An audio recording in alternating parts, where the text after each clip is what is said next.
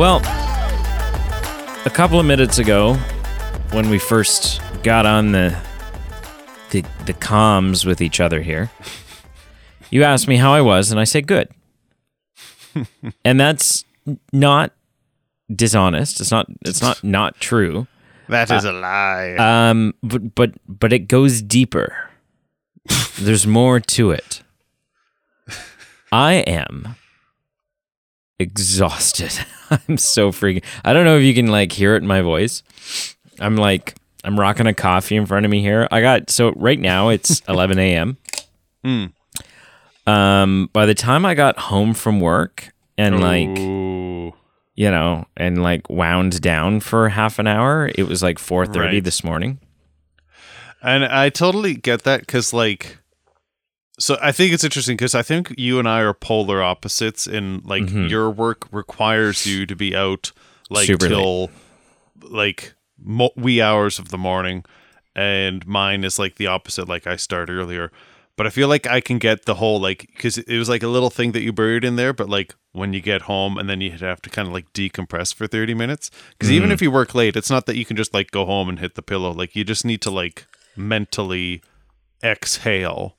Yeah, well, I came home and edited a podcast. Well, there you go. Do you know what else is another difference between you and me? And this is not it's not one of us is better or one of us is more loyal or whatever than the other. I find it's interesting to me is that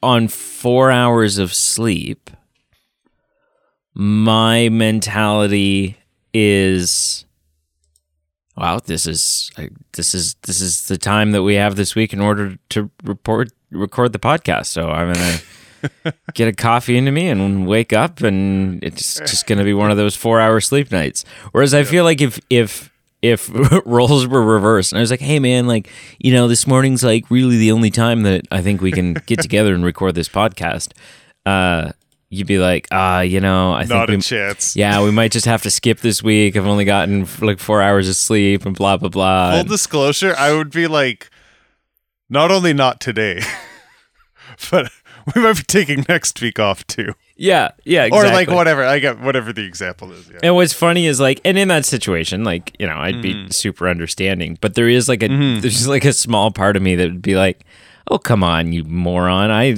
be up and come on, strap on the drink your kombucha and eat your Wheaties and let's pitter patter, man. But and I wonder too if it also. We're getting deep into the weeds, and we have introduced the show, and then we'll get deeper into this. Hello and welcome to the Batman. To the Batman. To the Movie Med Podcast. I am Peter, and that is Brady. I think it also... Oh, I'm disappointed.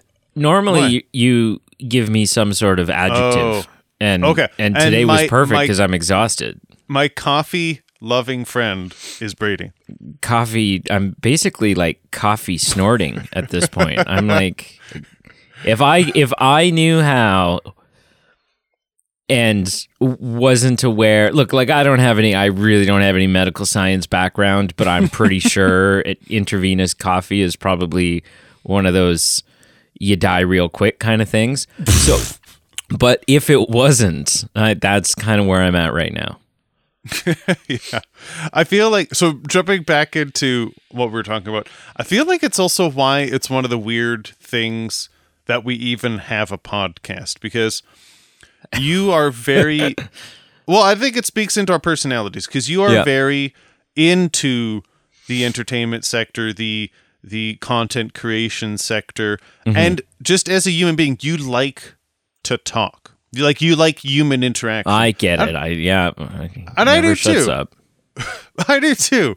But there are times that just talking exhausts me. And so I think if I'm ever on the fence, in the example you give, I'm just you know what? My introverted, how talking to people drains me. If I'm ever on the fence, that's why I'm just you know what? Boom. Yeah. I'm ghosting. Yeah. But, have you ever taken, just out of curiosity, have you ever taken caffeine pills? No, I haven't. like many human beings, I consume caffeine beverage wise, but I have not just popped a pill, so to speak. Yeah, and neither have I. And I think part of it, like really what it boils down to me is it's like it makes it, I don't know, it like, for me, it like bridges the gap between like, oh, I consume caffeine to making it like, oh, I have a caffeine dependency. Do you know, like, if I'm like, oh, I really need some caffeine, well, this is a fantastic moment to enjoy a nice coffee or you know, treat myself to an energy drink or like whatever it is. Like I'm going to get a flavor that comes along with this, right? Where if it's just like, oh, I need caffeine, I'm gonna take this pill with some water and wait for it to kick in. I don't know, that's boring. I agree. Just because even like foodies or, you know, there's the people that live to eat or eat to live. And there are the people that are like, okay, I'm a bodybuilder, so I'm eating this many grams of protein and et cetera and carbs and whatever. And so it's like it's a science, and that's how they eat.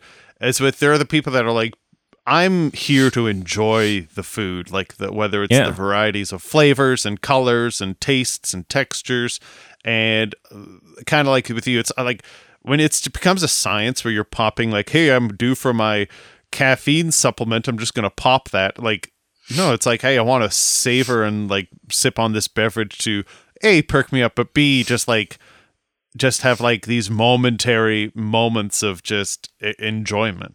If they started making burger patties with acetaminophen in it, I'd do away with Tylenol. I wouldn't need, you know, I'd be like, I got a headache or I'm kind of sore or whatever, and I need some pain relief. All right, fire up the grill. I feel like that is that would be a dangerous road to go down. I feel like you'd need these are not that you need a prescription for acetaminophen normally, but I feel like you would need a prescription for burgers, Tylenol burgers. Yeah. And now I'm picturing like just how everything that's prescription controlled is like abused and like sold on the streets. I'm picturing some guy in a trench coat in an alley being like, "Hey kid, want some burgers? Like, want some burgers?" And he's like, "No, my mom says burgers are bad." Do you remember was it the Burt Reynolds, Adam Sandler, the remake of The Longest Yard, the football movie? Yeah. And Terry Crews's character in that is like, his job is he's like smuggling McDonald's in. He's got like Big Macs for days or whatever. That's totally what I'm picturing. You just be like the burger guy. Anyways, we're here for a reason.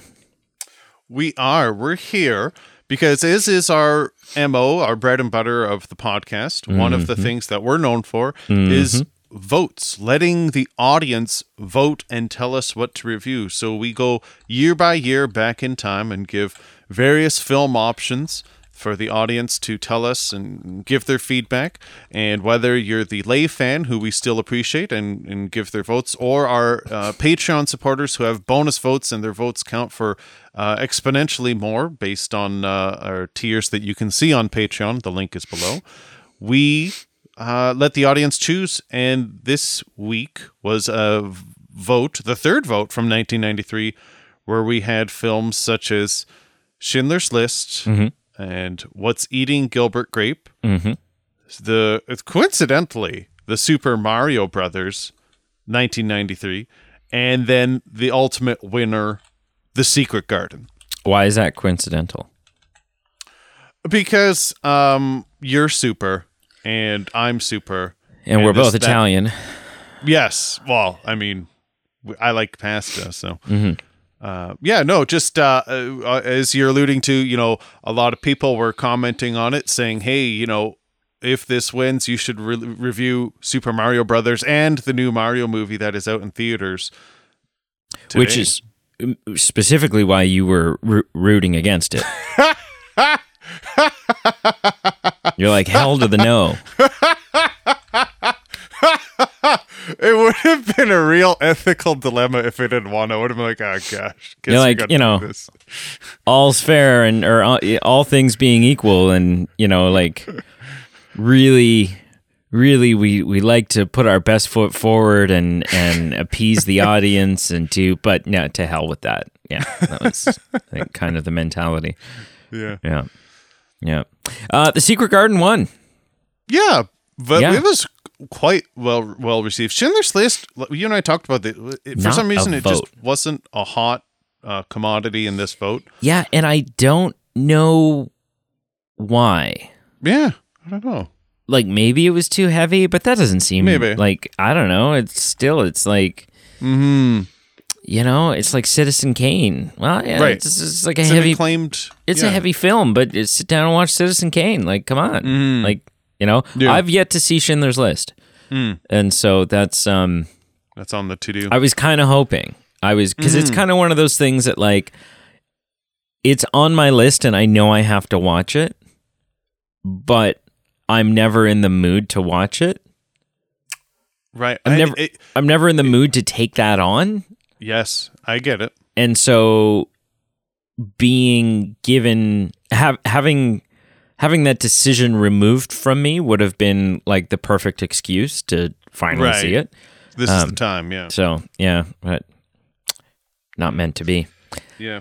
What's Eating Gilbert Grape got a decent response, but the real two heavyweights were Super Mario Brothers and then ultimately The Secret Garden, which until this vote I had never even heard of the film, and then when I found out it was based on a book, I had never heard of the book either. So this was completely foreign to me. Which is ludicrous to me.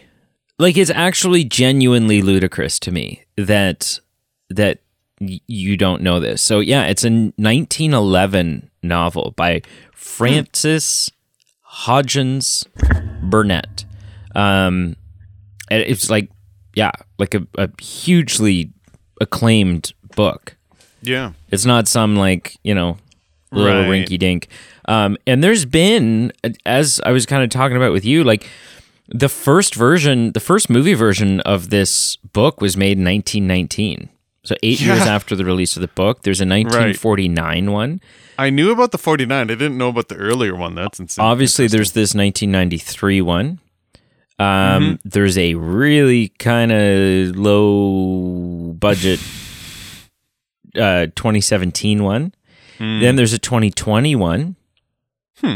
And then there's been there's a 1960 TV serial, a 1987 TV movie. There's a 1994 animated version of it, which is actually on YouTube, and I was able to track down. And then there was between 1991 and 1992, in Japan there was an anime adaptation. Yeah. Oh my gosh. So it's and then there's been we can get into radio productions of it over the years. We can get into stage productions of it. We can get into it's like it's a very iconic book. So I'm also surprised when I hadn't heard of it either. And so that's the type of thing is because I was sitting down when I sat down to watch this. I'd seen this years and years and years and years and years ago, and we'll get into the history of my connection to this. But you may look at a film from an outsider perspective. For you coming in, you may look at the 1993 Secret Garden, and you might think to yourself, what drew Maggie Smith to this? Like, how do you land Maggie Smith? And ultimately what it would come down to is, Maggie Smith, I'm sure, would have been well aware of the source material. And Mrs. Medlock is like, again, it's an opportunity to play. It's not on the same level as, but it's kind of like asking someone, do you want to take a crack at the Joker? Right. Well, and it's nowhere near to the same level, but it's kind of one of those, this is a well-known, interesting, fictional character that there's been several interpretations of, several adaptations of. And so do you want to be the next one, right? Or you know what it would be like? And again, it doesn't have near the same popularity as Christmas Carol, but it'd be like saying, "Do you want to be Jacob Marley?" And that's what I was going to say. To me, I think it more sounds like a situation where it's Michael Caine, where in that case, you know, he did it because his children were interested in the Muppets. Maybe in this case, she, whether it was for family members or just for being part of a childhood narrative, I think that's probably part of it, right? Or really, I mean, the book came out in 1911, so when you know, maybe she grew up with the story. Yeah, if it came out in 1911 and Maggie Smith was born in probably not 1934. The 34. Okay, yeah. So it's quite maybe she grew up with it. Possibly, because it is, I think, at its heart, like it's a 375 page book. It's no little itty bitty, like, you know, your kids sit and read it before bed kind of book. But I think it is technically probably a children's novel. I don't know. I'm not seeing anything here that specifically says it's a children's novel. It's definitely a child-friendly story. Yeah. And a lot of the film adaptations I've seen, definitely they've geared it to be sort of that family kind of film. But yeah, it's also like even the dialogue, like some of the dialogue in this is actually the dialogue in the movie, which at times is very thick and sort of indicative of this period of time in England, is actually kind of dumbed down from the novel. Like it's a thick read. It's not like reading Shakespeare, but it's also not easy to get through if you're, you know, like I remember the first time I was in grade 3 when I first discovered this book, knew about this book, and yeah, like it had to be explained to me, what is a moor? Right? Right. It's like this hill out, you know, the hill out, or this house that's out in the middle of the moor. Well, what the hell's a moor? Right? And so yeah, it's got a lot of language in it that is not stuff that we would use today. I'm going to take a stab and say that you probably don't have trivia. Is that not for this puppy? No. Yeah. Son of a bitch. Okay. That's no. It's. I mean, it is what it is. It's, you know, you letting the fans down, but don't feel bad about it, right? Like you screwed up royally, but just I don't want you to feel. You have to follow. You have to follow the gut, and for me, like say when we were doing Jurassic Park, my gut was feeling trivia. For this film, I was not feeling it. So I have 2 questions for you then. Interesting. Yeah, what well-known actor turned down the role of Colin Craven? Was offered the role and said, not for me. Now, could you remember Colin Craven again? The super sick, not so sick, pale, pasty cousin. Oh, okay. So for some reason, I thought if it was the uncle, then I was going to say Sean Connery. I don't know. I guess I'll just go with a sign of the times and just be like Macaulay Culkin. That's a good guess, but no, he would have been. I think he would have been a bit too. Well, I was going to say a bit too young. Yeah. No, I mean maybe he would have been age appropriate. It would have been borderline. Yeah. No, you're wrong. Who is it? Elijah Wood. Can you imagine those blue eyes with that pale skin, those blue eyes shining through? Yeah. I think my 2 thoughts are, 1, that checks out because, you know, I'm picturing him in Forever Young with Mel Gibson, and so that's around the same period, so that checks out. Mm-hmm. And I'm also picturing Return of the King, how much of a whiny brat he was in that film, and so that checks out for this film when he's being a whiny brat. Mm-hmm. No, I'm just kidding. That's actually a joke. I do like Elijah Wood. One more question. Are you ready, sir? I hope so.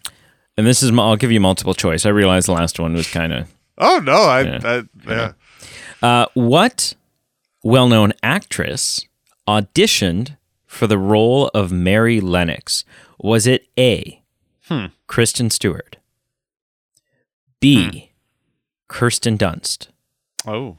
C, wait, where's my list here? Morgan Freeman. Because I'm not even sure who it actually was. And D. okay. Sean Connery. No, I got this. Or C, Lindsay Lohan. Okay. I feel like Lindsay Lohan is too young. Okay. I'm I don't probably even gonna know. say I don't even know when she was born. Lindsay. my thoughts are like Kirsten Dunst was a child actor around this time in Interview with a Vampire, so that kind of checks out. But I'll go with Kristen Stewart. Or did you say Kirsten Bell or Kristen Stewart? Kristen Stewart. Yeah, I'll go with like Kristen Bella from Twilight. Oh wait, sorry, never mind. I thought you meant in my mind I pictured Kristen Bell. Okay, I'll go with Mary Jane Watson, the old. You are correct. Actually, Lindsay Lohan would have been a uterus or in a uterus. No, she would have been carry the one. She would have been 9. No. Oh, 8. Yeah. She would have been 8. So not out of the question. Mm-hmm. Kristen Stewart would have been 3. Yeah, that's a hard sell. That's it's a little tricky to, you know. It's a little tough. But yeah, so there you have it. There you have it. So let's hop into this. Can we talk about cast before we go any further? Of course. So as previously mentioned, we have the wonderful Maggie Smith. Mm-hmm. Is Maggie Smith? Yeah, she's from Essex, right? Like she's British. She is British. I don't know where she's from, but yeah. Is it? And I'm just not. How is it not? It's not. How? Oh no, it is. Okay, perfect. I was like, how is it not Dame Maggie Smith? But it is. She is a dame. Okay. Because I was like, I at this point, you know, like you think Dame Judi Dench, you think stuff like that, right? And you're like, Maggie Smith to me is in that conversation, right? Like you don't have an actress like Maggie Smith from your country, from a country that is known for knighting people and giving people, I don't know what damehood or whatever it is, right? And not, you know, not tap her shoulders with a sword at some point. Like she belongs in that conversation. So the wonderful Maggie Smith, who, even though this film is 30 years old now, still looks like she's 80 in this. Like, I don't know. She looks the same age in. I'm basing this off of like Harry Potter in this because that's like 90% of what I've seen her in. I mean, Harry Potter at this point, to be fair, is only like 7 years off. So there's not a huge age difference. That's actually true. But I feel like, but I'm still going to say that in my mind, she's always looked like that. She's like your grandparent. Always been old. She's like a grandparent that you never realize, you know, as a child, you're like, oh, they were never young. They were never children. They were just always 70 years old. Like nobody remembers. It's like Helen Mirren. Do you remember? I mean, Helen Mirren's been acting since she was like 20. Interesting. Do you know any young Helen Mirren movies? No. None. Right? Betty White. Right. Wasn't Betty White just always old? Like, you know, it's kind of one of those. And I don't mean that in an insulting way. It's like was that's part of the charm. That's really Maggie Smith is really where the super recognizable cast members kind of come to an end. Right. You have Kate Mabberley playing Mary Lennox. Now Kate's gone on to do a bunch of different things. She was in Finding Neverland with Johnny Depp and Kate Winslet. So that's not nothing. That's kind of, I would say, next to The Secret Garden, that's kind of it for her big iconic roles. Or like, you know, a high-end movie. There's like Boogeyman 3, and yeah, stuff like that. The last thing she acted in did come out this year. It was called 1066, but it looks like it's some ridiculous. It looks like, I'm looking at the poster for it, and it's like a Viking movie. And you know when a movie comes out that's like, oh, it's the snow, you know, they'll release, or like when Little Mermaid comes out in a couple of weeks or whatever it is, right? When Little Mermaid comes out, you know there'll be like 17 low budget knockoff films that also come out about the Little Mermaid at the same. It looks like that. It looks like it's not actually it looks like a knockoff movie. So she hasn't been in a lot of big, crazy, important things. Andrew Knott played Dickon, the friend, Martha's younger brother, the animal tamer. Never heard of him. The kid that just carries 3-day-old sheep around like it's no big deal. Yeah, he was in an episode of Black Mirror. Babylon. Like, it looks like he's just done a bunch of TV work. Okay. But like one episode of Babylon, not like, you know, he's not like the Babylon guy. He was in Black Beauty immediately following The Secret Garden. So it looks like he kind of had one of those trajectories where it was like, oh, this kid might turn into something. We're going to put him in some big things. And then I don't know if he got ugly or what it was, but they just stopped like casting it. Well, that's what they do with children actors, right? They're like, you know, you're not as cute as you were. Right. Right? When's the last time you saw Haley Joel Osment in something? Or Mara Wilson? Or Macaulay Culkin, for that matter, right? It's Hollywood's so they're so shallow, so, you know.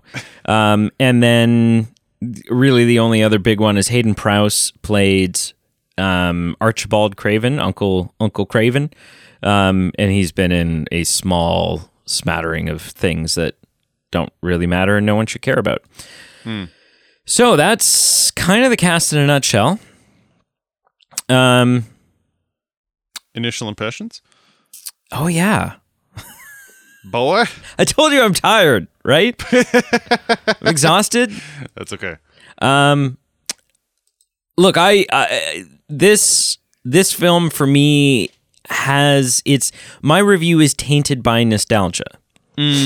Right? My review isn't tainted. My ability to approach this objectively is tainted by nostalgia. I not only owned this film as a kid, but the same teacher I've talked about in the past, the same teacher that read The Hobbit to me and introduced me to the world of Tolkien. Oh, neat. Read us The Secret Garden, and then subsequently showed us this film and the 87 TV film. So I grew up, this is like, for me, this is a foundational piece of literature, this book.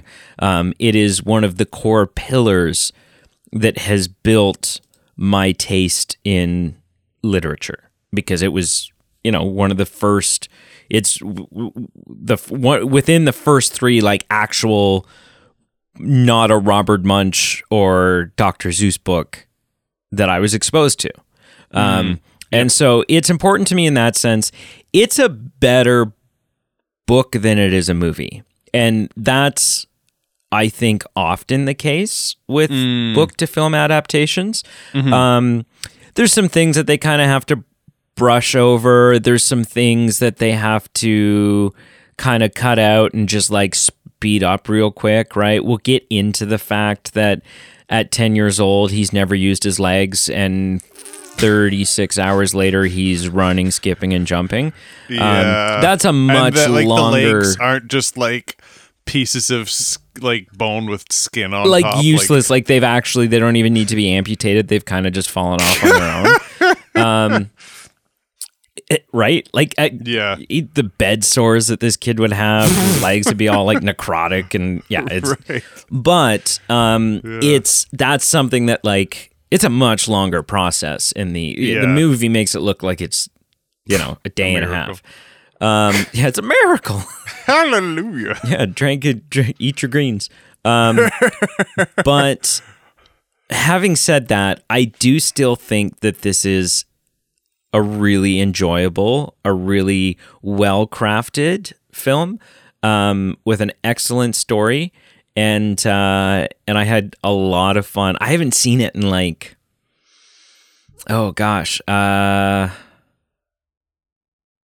like 16, 17 years. Wow. And so I had a lot of fun going back and watching this. What Cool. are your initial impressions? Be gentle. I didn't like this movie. I straight up, it was pretty bad. What?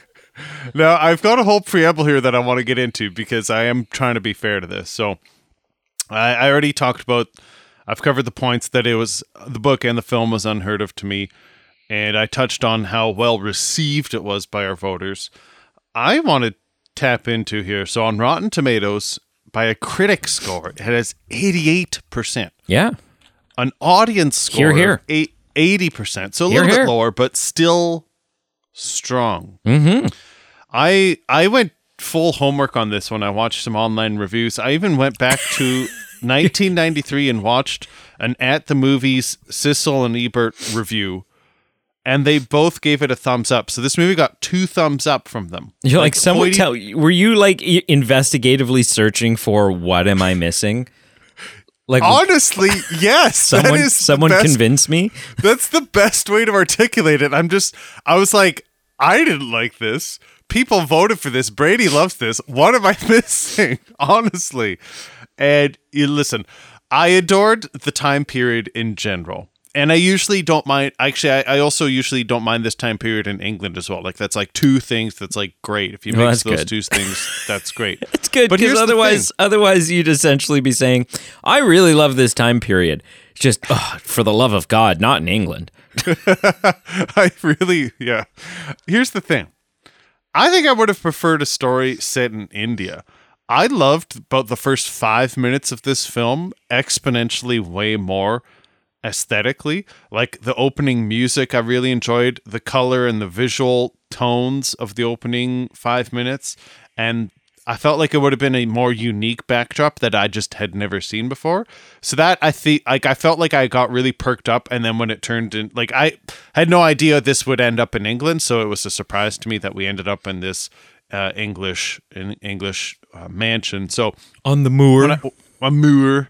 So when I was thinking there was a chance that this was all going to be taking place in England, I thought, wow, this is kind of unique. I've never seen this before. And then it turned out I still haven't seen that before. So I think it's just tough to critique because I actually, believe it or not, I'm not just saying this.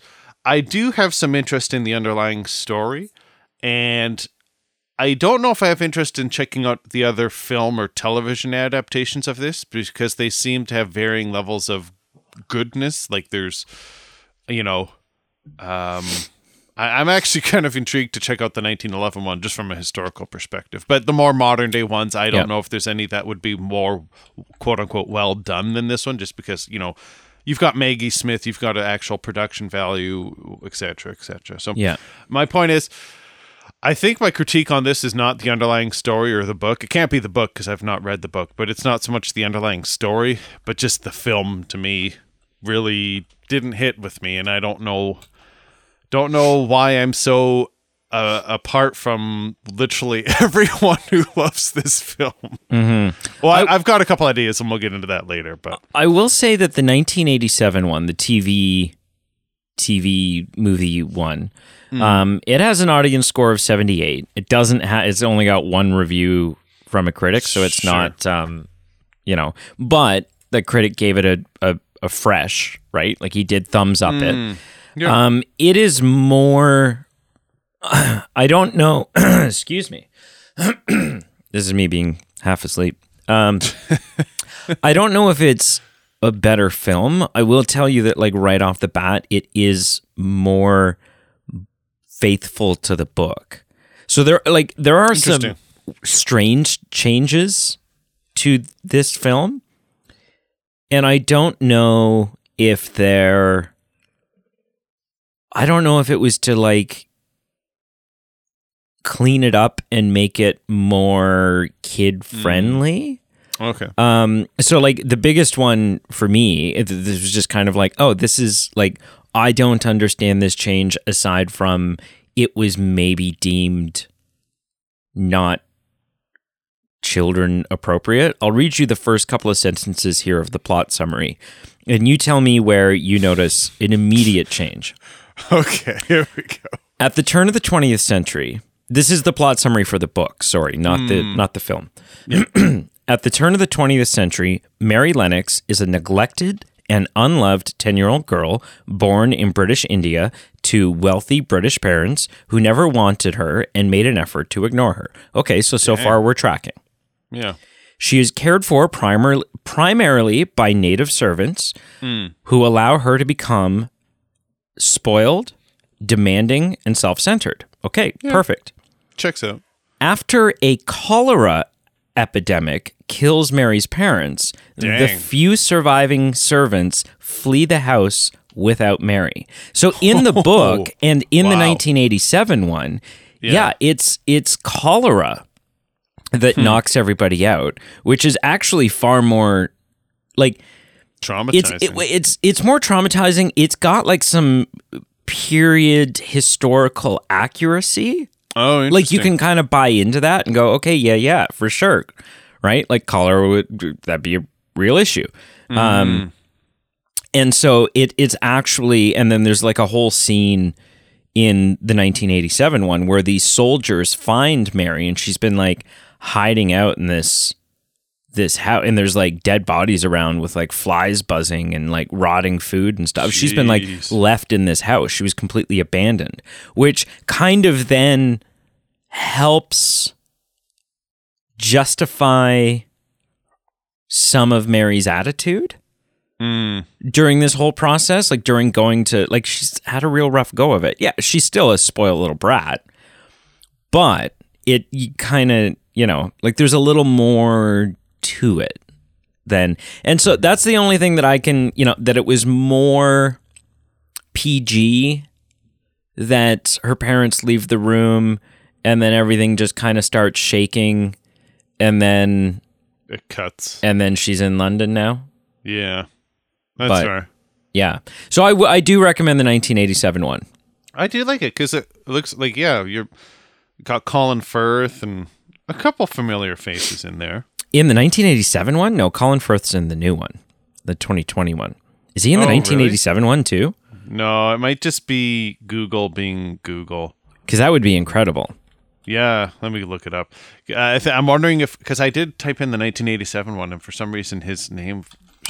You're just looking at you're not on like IMDb or anything. No, you're just looking I'm just looking that up now. Yeah, no, I kind of doubt it. No, he's not. But that would have been. He is adult Colin Craven, Colin Firth.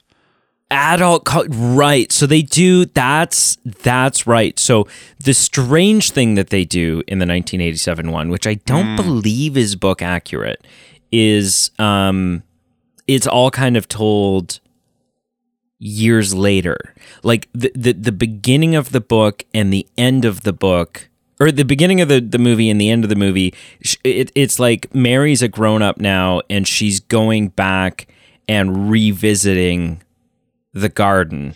And while in the garden as an adult, she thinks back and reminisces. And the whole thing's kind of a, kind of like what they did with the Hobbit films, right? Where it starts out and it's modern day and Frodo's there bumming around like a moron and all this stuff. And then it's like, well, I may not have told you all of the truth. And then, we get 3 films of trash. From a certain point of view. Yeah, exactly. So actually, okay, so you got Julian Glover, Colin Firth, and Derek Jacobi. So you got some familiar faces. I think if I were to check one out, the 1987 one would be the way to go. I would, do it, man. Yeah. Do it. Yeah. So you don't like this. Tell me why you're wrong. And okay. Okay. What I'll do is I'll run through, I've got like a quick grocery list of things that I think were poor, and then I'll just finish it off on like my actual problem with the film, because the you'll see my list is like being maybe a bit petty, maybe a bit funny, but I found it peculiar that like 2/3 way through the film, the Secret Garden wasn't that main of a plot point. Not to the point where I was expecting it to be. Like, I was just waiting for, like, I thought it was going to be magical, or they would be spending more time there. Like, for me, it seemed like it wasn't until the final third of the film where it really just kind of came to. So I just found that confusing. I don't know where else to put this. I just found it cringe, where the little sick boy's like, I want to marry. And she's like, but we're cousins. And he's like, I don't care. And I was like, can I address that? Because you can. Because I watched this with Brienne, and Brienne was put off by that as well.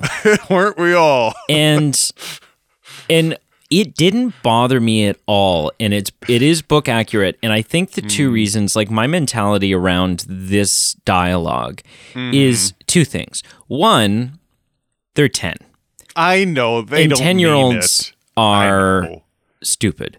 They just and they, like, even he goes on to say, like, I just want to be around you forever, like friends. So it's like, yeah, and I don't mean that like like. I know we covered this the other day, but your eldest child, how old is your eldest child? Almost 4. Right. And I mean this not rudely. I don't mean this in any disrespectful way whatsoever. But in the grand scheme of things, your 4-year-old is dumb. Your 4-year-old doesn't know. Your 4-year-old can't tell a good joke and can't, like, they just don't get the world. I beg to differ. Some of her jokes are funny. But good. You know what I mean, right? Like, yeah. And so at 10, you just don't, like, I remember being, or I don't know if I actually remember this or if it's just been told to me, but like in kindergarten, I had a quote unquote, I'm doing air quotes right now, I had a girlfriend that would come over and swing on my swings in the backyard and, blah, blah, blah. And the way my mom tells the story is, me and this girl had a total plan to get married. Right? Like that was kind of it. And I haven't talked to this girl in like 20 years now, but and even though we weren't related, that was just as ludicrous. Like it was just as ridiculous. So that's one thing. The other thing is that this is the turn of the 20th century. This is like 1903 that this is set in. And although, yes, it would still be an issue, it sort of compounds the fact that they're 10 and that the idea of, like, now we have all this media, we have the internet, we have, blah, blah, blah. And the stuff that young kids are aware of nowadays is tenfold compared to what they were used to or aware of back then. I guarantee you go up to any kid in the early 1900s and you ask them to tell you what incest is, they have no idea. Right? Not the way that like kids, like the vocabulary of kids now and what they're exposed to and what they see and the jokes on the playground and the blah blah blah. And so to me it wasn't a line that bothered me at all, because I was like, they're 10, it's the early 1900s, so it's not like we're, nobody's making fun of other kids on the playground for being incestuous. Like it's just it's just not a thing. It's a totally different time that this is set in. And there's parts of the world where, I don't know. I don't know the history of early 1900s England, but maybe you could marry your cousin. I don't know. It's not that far-fetched of an idea, right? Because things have changed so much. But so anyways, I just wanted to, because it bothered Brienne as well. So it wasn't just like you. No. She was like, "Oh, that's kind of weird," and I'm like, "Yeah, but it is. But it's just as weird as any other dialogue that hasn't aged well, because it's a different time, contextually set in a different era." Yeah, yeah. Those are all fair points. Cringe for me, but with the context, you have to break it back a bit.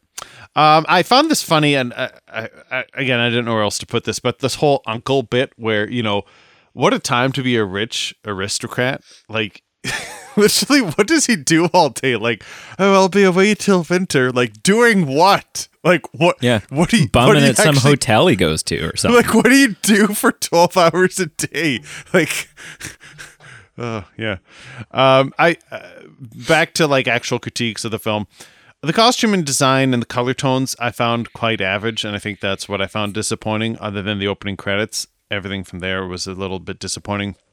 And I found Maggie Smith was a bit misused or underused, and I guess I'd have to know a bit more specifically about her character from the book. But I just feel like in this movie, she's really one-dimensional for me. She's not heartwarming. She's only a menace, and I feel like it would have been interesting to have a bit more of a complex, maybe you peel away the layers and she becomes a bit more interesting. So I think that was a bit of a drop for me, aside from getting a hoot out of seeing her and, us valuing her presence in Harry Potter. And so I think that is book accurate, though. That, like, the role of... So, like, what would have gone through Maggie Smith's head when being asked, do you want to take your crack at Mrs. Medlock? It would be, do you want to play this literacy semi-iconic villain? That it is a villainous role. She is the antagonist of this film, right? Yeah. Because even like there is no there's no redemption for her character. She doesn't come around, and she kind of does at the end, like she's smiling and happy, and she kind of has like a warming of her heart thing, but we don't really get to see that or dive into it because it doesn't really matter. She's kind of already played the role that she needs to. She's like, it's basically really the end of her character is Archibald Craven kind of telling her to go suck an egg, like realizing that, because she really is, she's Archibald Craven's suck up. Right? She's a total kiss ass. And so basically you have this story where Archibald Craven he's not a healthy man. He's not like sick. Like, I don't understand why he's got a hump on his back, right? Which, I mean, maybe it's like, I don't know I can't remember if they dive into this in the book. Maybe the guy's got a big tumor on his back. I don't know, right? We don't know why he's got a hunch. Yeah. And so it is possible that he's terminal, and that, the fear is that if Colin gets the same hump, then, I don't know. It's the early 1900s. I don't know what we knew about cancer and what we didn't, right? It could be hereditary, or it's contagious, or it's, whatever it is. But it's so basically my understanding of it, and I think the way it's presented in the book, is that it pains him too much to be around his child, right? Like, the loss of his wife for sure broke him. Mm-hmm. Completely in an unhealthy way. He never recovered from that. And so the idea that Colin is so sick has just been perpetuated by this, and has been, it's kind of the lie that's being told in order to lock him away so that he can't be seen and can't, tug on those heartstrings of Archibald Craven. And so Maggie Smith, being the suck up to Archibald, is kind of, this is the lie, whether she believes it or not. I think she does. She believes that Colin's sick. But she is, she's the enforcer, right? She's the witless jail guard that is just kind of there to enforce the rules and get in the way. Mm-hmm. So, yeah. So I think my ultimate critique here could be summarized by saying I had trouble finding out what type of film this was. And again, I didn't know anything about the story, and I didn't want to know anything about it just because I wanted to be immersed in it and have it take me on its journey. So when I was watching this, I just had this confusion of what tone it was trying to take, and I just wanted to pick one tone and kind of lean into it. So there were moments of I was wondering if we were going to have some magic and some wonder, or some tones of some eeriness and spookiness. So we've got like spooky elements of the deceased aunt and this mystery of the mysterious garden, and then you've got, you know, the magical elements of like this garden itself that is able to grow, and you know, it's a mystery. And then you jump back into spooky elements where Mary's alone and is hearing someone crying in this mansion, and then you jump back and have this magical element of children learning, these three children specifically, growing together and supporting each other and helping each other to perform miracles of walking for the first time in their lives. And then you jump back into spooky elements of creepy dreams about mother saying, come to me, and the mother disappearing in a garden, you know. And I just felt like I really thought this movie would be going in a spooky direction, and then it would change directions, and then it would change back. And I just really had trouble finding a pulse. Mm-hmm. And I think I could have handled it a bit more if it had just leaned into one or the other, but all this jumping around was a bit too confusing for me. Right.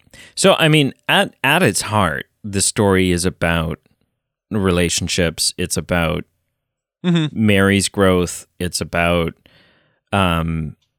Mary coming and sort of through the process of changing herself, also being the savior to this father and son. And so the garden, although that's the title of the book, it's just a clever title for the book. Like True. The garden was only ever this MacGuffin that was sort of there as a plot furthering device. And interestingly, the 2020 version, which I have not sat through and watched, but have seen the trailer and have kind of skipped through. I think it's on Crave or something. I've like skipped through the film just to kind of see bits and pieces, to like watch the moments that I wanted to see. Like I wanted to see their take on it. And they took a much more, they like mystify it all. And it almost becomes like the magic garden instead of the secret garden. And that did absolutely nothing except for put me off of that film in a very big way. I was like, nope, this is trash. This is not what this story is. And so I saw that and literally my thought was, oh, well, they've missed the point. Right? They've missed the point. They don't know what this is supposed to be. But then I'd argue that this movie's missed the point too, is with it then just focus it exclusively on relationships instead of having like weird at least what I perceived as weird spooky tones that for me were misdirecting. Right. When I say that the 2020 version missed the point, I'm saying it like, my question is, did you even read the book? And so I think I would. So do you read? Can you read? Do you read? I tried once, but it didn't work out well. No. Yeah, I imagine it's just hard for you to find time to read, right? Yeah, that's probably more it. I very much want you to read this book. I think you would enjoy it thoroughly. Like I said, it's 375 pages. It's not a short book, but it's also not like a monster. You know, if I read this book, I'm in my head gonna read it in like a British accent. I would hope so. Yeah. Except for like a really thick like Irish accent from Martha. And you have to, because it's written that way. Like her dialogue in the book is like hard to read because it's written in this thick Irish. But yeah, so I don't know. Are you done crapping on this? Can I? I am. Okay. I think the only crappy thing that I'll have left to say is when it makes sense, I'll go over my decent elements. But now that I'm looking at them, they're pretty few. Okay, so I thought that on going back and watching it again and seeing it, for the first time in years, first time with adult eyes. The acting, like, for them being 10 years old, I was actually genuinely a lot of the time stunned by how good I thought the kids' acting was. Yeah, that's fair. Like, yeah, quite often children acting can be so flat and emotionless and kind of one-dimensional and isn't really, you can't really get a pulse on what the emotion of the scene is supposed to be because they're really not that good. So the girl that played Mary was actually 10 at the time.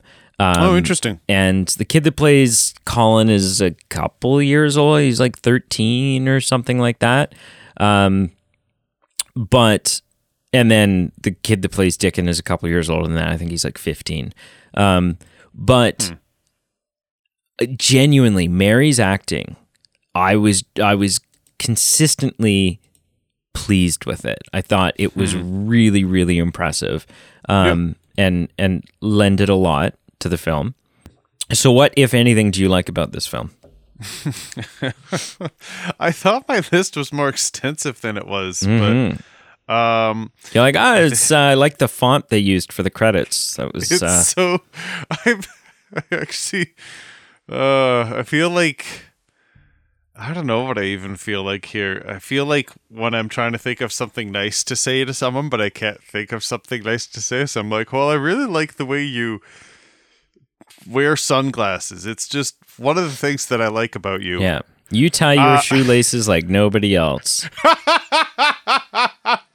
What is that, a double Windsor? No? It's just a regular bow? Wow.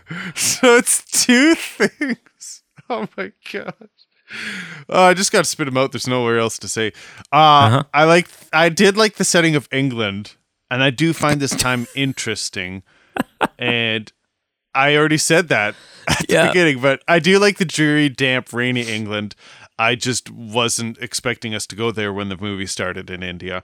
I just love that it's not even really an attribute of the film. It's just like that's the setting of the book, and so that's. The other thing I think is more just like a reaction as a human being than actually about the film. So when Mary had a dream, and in the dream she was a toddler, and she was crying at her mother's departure, I actually almost cried, but I think it was more empathizing with a child missing their parent, and in that case a deceased parent. So like I think that was just more a human being reaction versus something that the film did well, because again I was wondering what the heck was going on with these bizarre kind of creepy dreams. So those are the two things that this film did well. Well, I'm glad that you clarified, because for a second I thought you were like, and the other thing I really liked about this film was crying children. That'll save just about any film for me. If a kid is truly upset, like if I can tell that this toddler is heartbroken and just reeling inside from pain, then that's a check mark right there. I am definitely not getting up to go to the bathroom at that point. I am sticking this scene through because it may just save the film. Free popcorn refill or not, I'm not moving. I'm not. No, until the tears stop flowing, I'm not going. Yeah, that's it's dark. That's pretty dark. Yeah, that's all I got. That's all right. I got. Well, on a scale of 0 to 10, I shudder to ask. I truly shudder to ask. I'm genuinely fearful. Oh man! On a scale of 0 to 10, how would you rank the 1993 adaptation of the beloved classic novel, The Secret Garden? Listen, if I was at the cottage and there was no Wi-Fi and it was raining outside and there was a VHS of this, I still don't think I would watch it. I'm not there. I was stuck. Wow. I did something I've never done before. I am going to give a half grade, like between two numbers. So I really wanted to give it a 3. 0.5. 0.5. I really wanted to give it a 3. I'm borderline maybe thinking about a 4. I'm going to give it a 3.5 out of 10. It's really a 3 on merit, but I'm a sucker for the ending where there was the whole resolution where the boys like walking around with a blindfold and the father walks in and like the boy walks into his arms. And I was a sucker. So I was like, you know what? I won't give you a 3. I'll give you a 3.5 out of 10. So 3.5 out of 10 just wasn't my cup of tea. Ouch. Yeah. What did you give it out of 10? Like, how many multiples of 3.5 did you give it out of 10? I mean, oh man, I gave it an 8.5 out of 10. Oh wow, almost 3 times my Yeah, score. I mean, there's literally the only demerits to me is, and it's not necessarily an issue of the film. It's just kind of like, you know, your film's only an hour and 40 minutes long, so you know, what are you gonna do? But there's like the compression of time period, right? Where like Colin is an Olympic track runner in minutes from having never used his legs before. And so stuff like that in the film, I'm like, this kind of seems to like we're moving at a certain pace and everything's kind of tracking. And then there's like a 20-minute period where we just start going at a breakneck pace and things are happening really fast and we're just moving from plot point to plot point to plot point to plot point. You know, I don't know, aside from making the film 30 minutes longer, I don't know what you do. I don't know how you negate that. But it, you know, it is what it is. But I gave it an 8.5. I really like this film. I think it's fantastic. I think the performances in it are fantastic. I actually really like the costume design, so screw you. You know, but I thought the music was great. And which is interesting because I don't often pick up on that. In this type of film. Not always, yeah. But I did this time. And it actually won an award for its music. Not like an Oscar or anything. It won like a Film Critics Association award or something. Yeah. And Maggie Smith got nominated for a BAFTA for her role in this. So Good for her. I thoroughly enjoy it. I had a lot of fun. I'll definitely, you know, probably not for a while, but it's definitely something I'll watch again. You know, it'll be one of the things I raise my children on. That's cool. And so yeah, so screw you and your like crappy attack of this film. You jerk. Listen, I'm sorry. Yeah, that's it. You don't even have anything. You're like, I'll justify. Nope, I can't. I'm taking the polite road, and the next time someone offers or suggests I watch this film, I'll say, you know what? I'm going to watch Lost in Translation instead. Oh, I don't know how. I often worry. I'm like, you know, I lay in bed at night. And I think to myself, how does anybody take our opinions seriously when Pete makes comments like that? When when he starts praising Lost in Translation and like, it's on my list of rewatches. I got to be honest with you. It's actually, to be fair, it's on mine too, because I haven't watched it in over 4 years. I think it's just become like a comedic kind of joke at this point, just because I think it's a good film, and like intellectually that's what I remember, but I haven't watched it in so long, so I'm not sure if it may not hold up. I don't think I'll ever say it's a bad film. It just might not be amazing. Well, I'll save you the time. It's not amazing. You don't have to. It's pretty good from the last time I viewed it. What'd you watch this week, sir? 3 things. I watched a film from 1998 called The Prince of Egypt. The DreamWorks film. Pre-Shrek. Well, this is what put them on the map. Yeah. Really. They're animated, obviously, animated.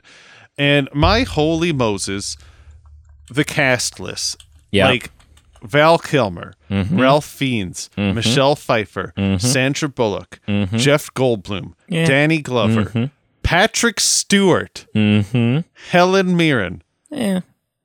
I'm just kidding. Yeah. I was gonna say Steve Martin, Martin Short, James Avery, apparently, and Sean Connery. Yeah. Is not in this, but the other names I mentioned were. Listen, I'm not going to say it's a perfect film. I gave it a 7 out of 10. This is a really interesting film, and it's a really good film. And that's why in 1998 this film cost $70 million to make. Ooh. An animated film, because you had to pay all these guys. Yeah. Well, and so here's the thing. The voice acting is great, don't get me wrong. But the reason this film is so interesting to me is, A, the animation is great.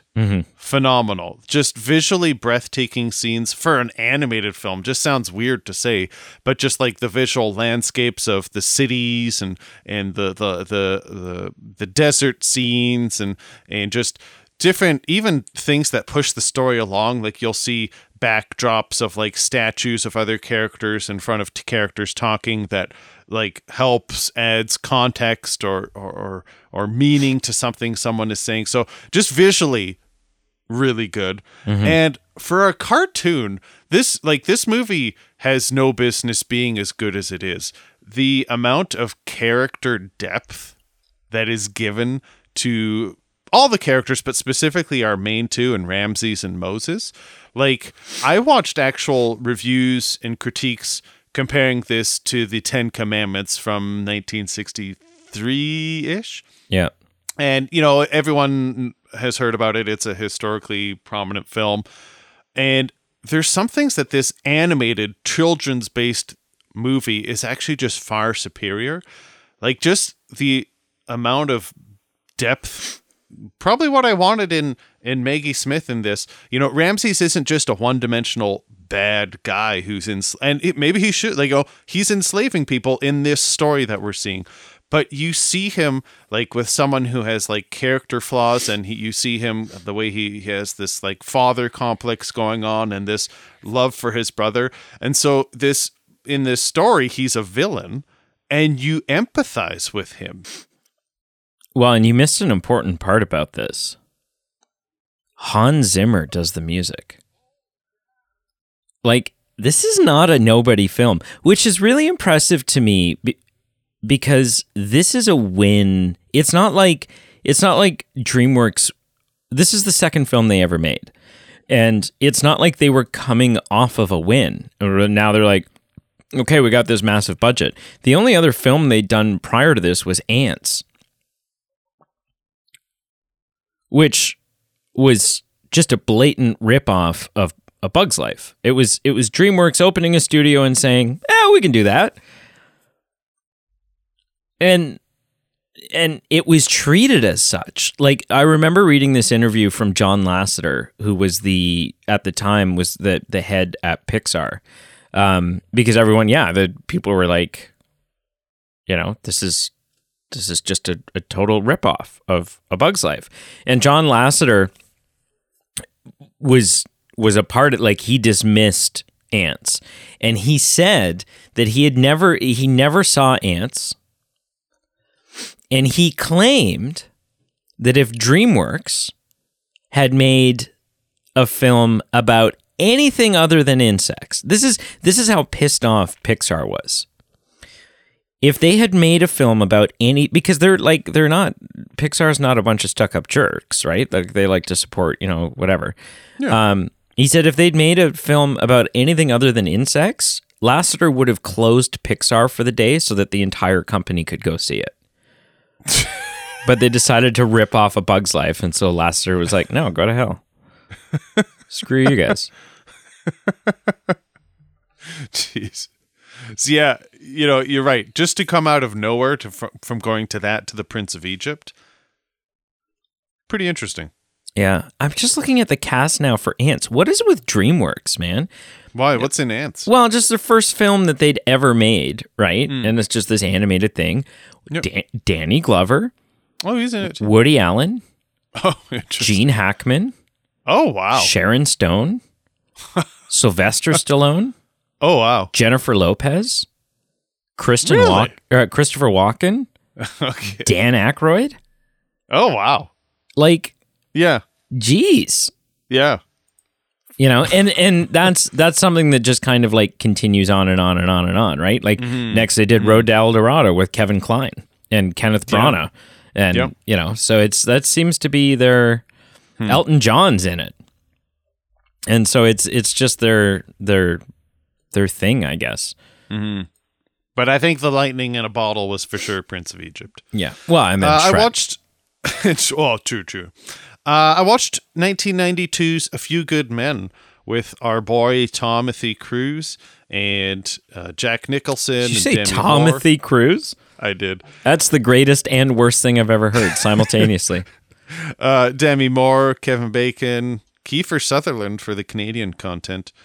You know what? I gave this a 6 out of 10. It was a fun, courtroom drama, and I feel like that's a genre that maybe isn't as predominant as maybe it was in the 90s or 2000s, but it was a fun view. Is it a great movie? No. Does it have an iconic scene that literally everyone has heard, whether in parody or in seriousness? Yes. And it's got some good acting, it's got some bad acting, it's got some good components, some bad components. But overall, I felt it was worth a view for my interest, so I gave A Few Good Men a 6 out of 10. Mm-hmm. And the last thing I watched, which you actually planted the seed for, is I watched 2000's The Road to El Dorado. Oh, gosh. Yeah, I was just on the DreamWorks bus after I watched Prince of Egypt, and, it is a step down. I actually liked it a bit more. I watched it in adulthood probably within the last 5 years, and I was a little sour on it. Right. But I watched it this time, and, I think I had dampened expectations going into it. I was going, this isn't going to be Prince of Egypt, and it wasn't. And for what it was, I thought, it's fun. The music is good. Elton John, with his touch points there. I think I was just buying the Elton John music.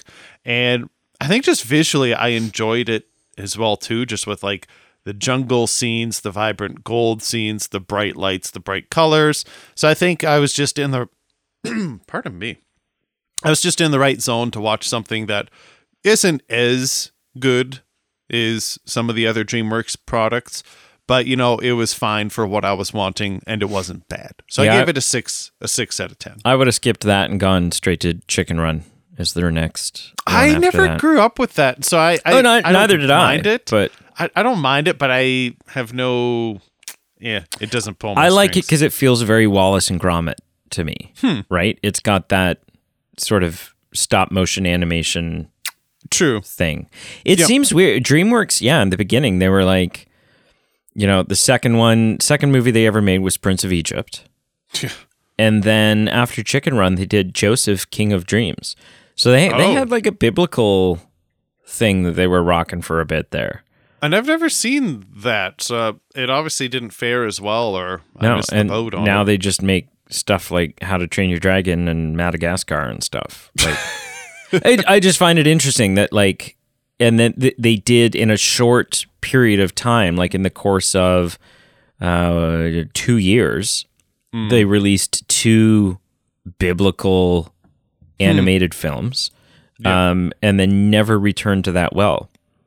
Yeah. And again, oh my gosh, Ben Affleck plays Joseph. Oh, jeez. Mark Hamill's in it. Like, freaking DreamWorks, man. Where are you getting this money from? Who did the work? Who did the music for Joseph, I wonder? It is done by Daniel Pelfrey.